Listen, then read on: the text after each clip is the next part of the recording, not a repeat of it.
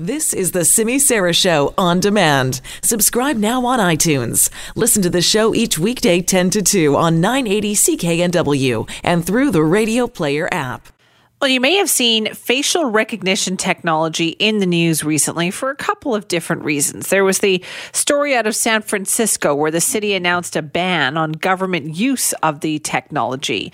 And then you've got the entertainment industry where Taylor Swift was mentioned in relation to facial recognition technology because apparently it's used at Taylor Swift concerts to identify potential stalkers. The reality is that you may not think you're interacting with facial recognition technology, but it turns out you probably are every day unknowingly. And that's what we're going to talk about right now with the help of our next guest. It is Chris Hobbs, the president of TTT Studios. This is a Vancouver-based digital innovation studio. Chris, thank you for joining us. Oh, it's definitely my pleasure. What is the company all about? Tell me about this. Well, we're about making magic happen. What does that mean? Hey, we've got the greatest job in the world. People come to us with an idea or a vision, and we get to be the people that realize it. So so many of the business people have these amazing ideas of how to leverage technology, but at the end of the day, no capacity to do it. So we get to be the genies in the bottle. They get to leverage our experience to make those things happen. Do you think facial recognition technology is a good thing? 100%. Really? Oh, yeah. Have you seen Minority Report? Oh, yeah. Have you read 1984? Yeah, well, I loved it. I've even read that one in Russian, so which says a lot right there. How do we reconcile those two things, though, Chris? Because, how do we make sure it's not the worst part it can be with only being the good parts? So I guess first off, saying Tom Cruise in any movie for me is probably the worst part, but we'll leave that one part out. Yes. Well, there's going to be a lot of positives and negatives. The real challenge right now is the fact that the government rules and regulations are way behind. Where it is right now, it's just a vision and an idea, but the reality is a lot of things that are happening that the rules just can't catch up to yet. And I think what they're doing in San Francisco, what you're talking to, is really interesting because they're trying to almost create hey, let's stop and think about how this technology can be used before those rules. Let's actually bring some rules in. What a novel idea, though, because we don't do that. Well, my only complaint I have about that whole story around San Francisco is the fact that I guess the byline can't be that long and no one reads more than the byline. So everyone thinks that means facial recognition is being blocked in San Francisco, where it's just being through the police and government agencies. No, it is being blocked for those. And I think for good reason.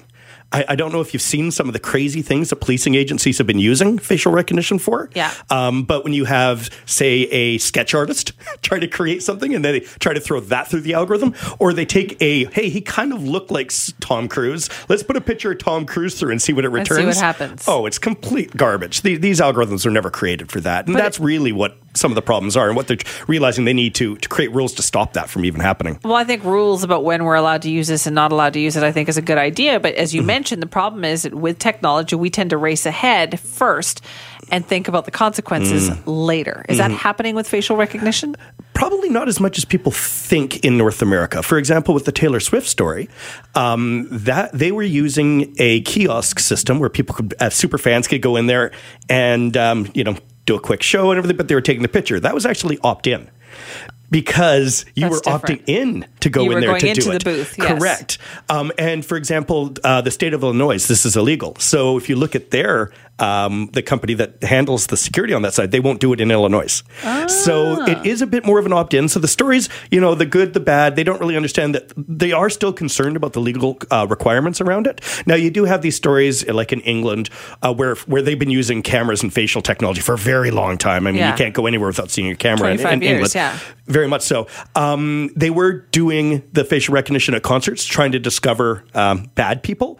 And what all that did was produce a whole lot of false positives. So what they did is they basically impeded the good people who they thought were the bad people from seeing a concert. And that, I'm a twin. That would upset me. Yeah, let's talk about you being a twin because your identical twin Pretty brother, close.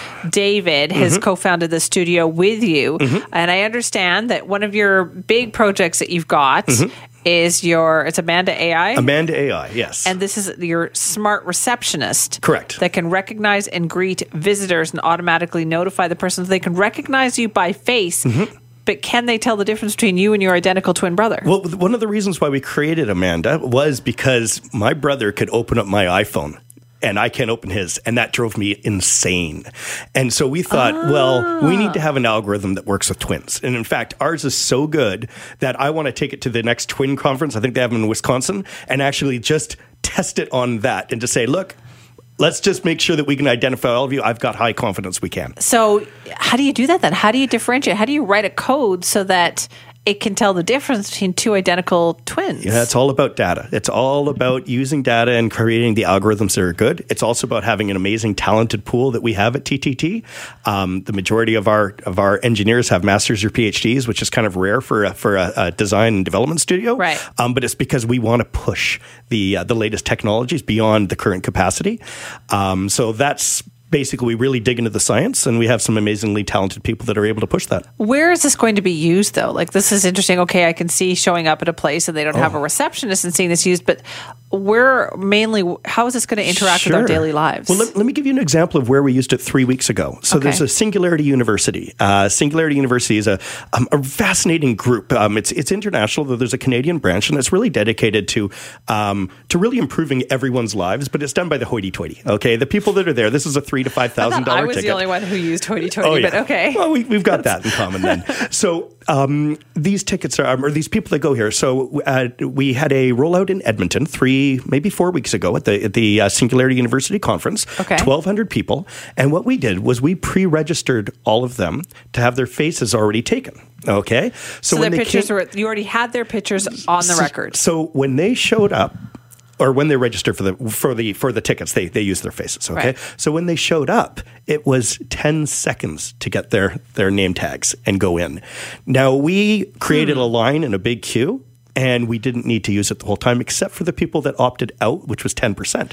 Okay, so when you got them to do this, were they doing it like online with their cameras, with their yes, own... or with just a picture. So I was thinking you can't use regular pictures because we've already photoshops the crap out of those these days. Yeah, very much so. My eyes aren't that big. I wish they were. You know, but at the same time, I mean, KPMG is one of our partners, and we had rolled out the same thing, which is the event registration system, and we used 500 of their partners. So that's the senior partners there, and we did an event in Montreal, and we used pictures that could have been from the 1970s for some of these people, and it worked 100% of the time. Really? Yeah, even I was surprised about that, I'll admit. Geez, if you what are interns going to do then if you're not the people who are sitting there greeting people at a conference? What are you going to do? You know what? We still have a human there because it's necessary to say hi. You know, people want to see a face. Okay, which brings us to the question of automation then. Are you putting people out of work by creating this kind of stuff? I sure hope not. I personally don't even use those machines at the stores when the self-serve checkouts? I refuse to use it. And every single time they say, just use it, sir, I always say that I like to keep people employed. You're putting receptionists out of work? You're going to put... Well, actually, no. Okay, so the irony of Amanda.ai or Amanda AI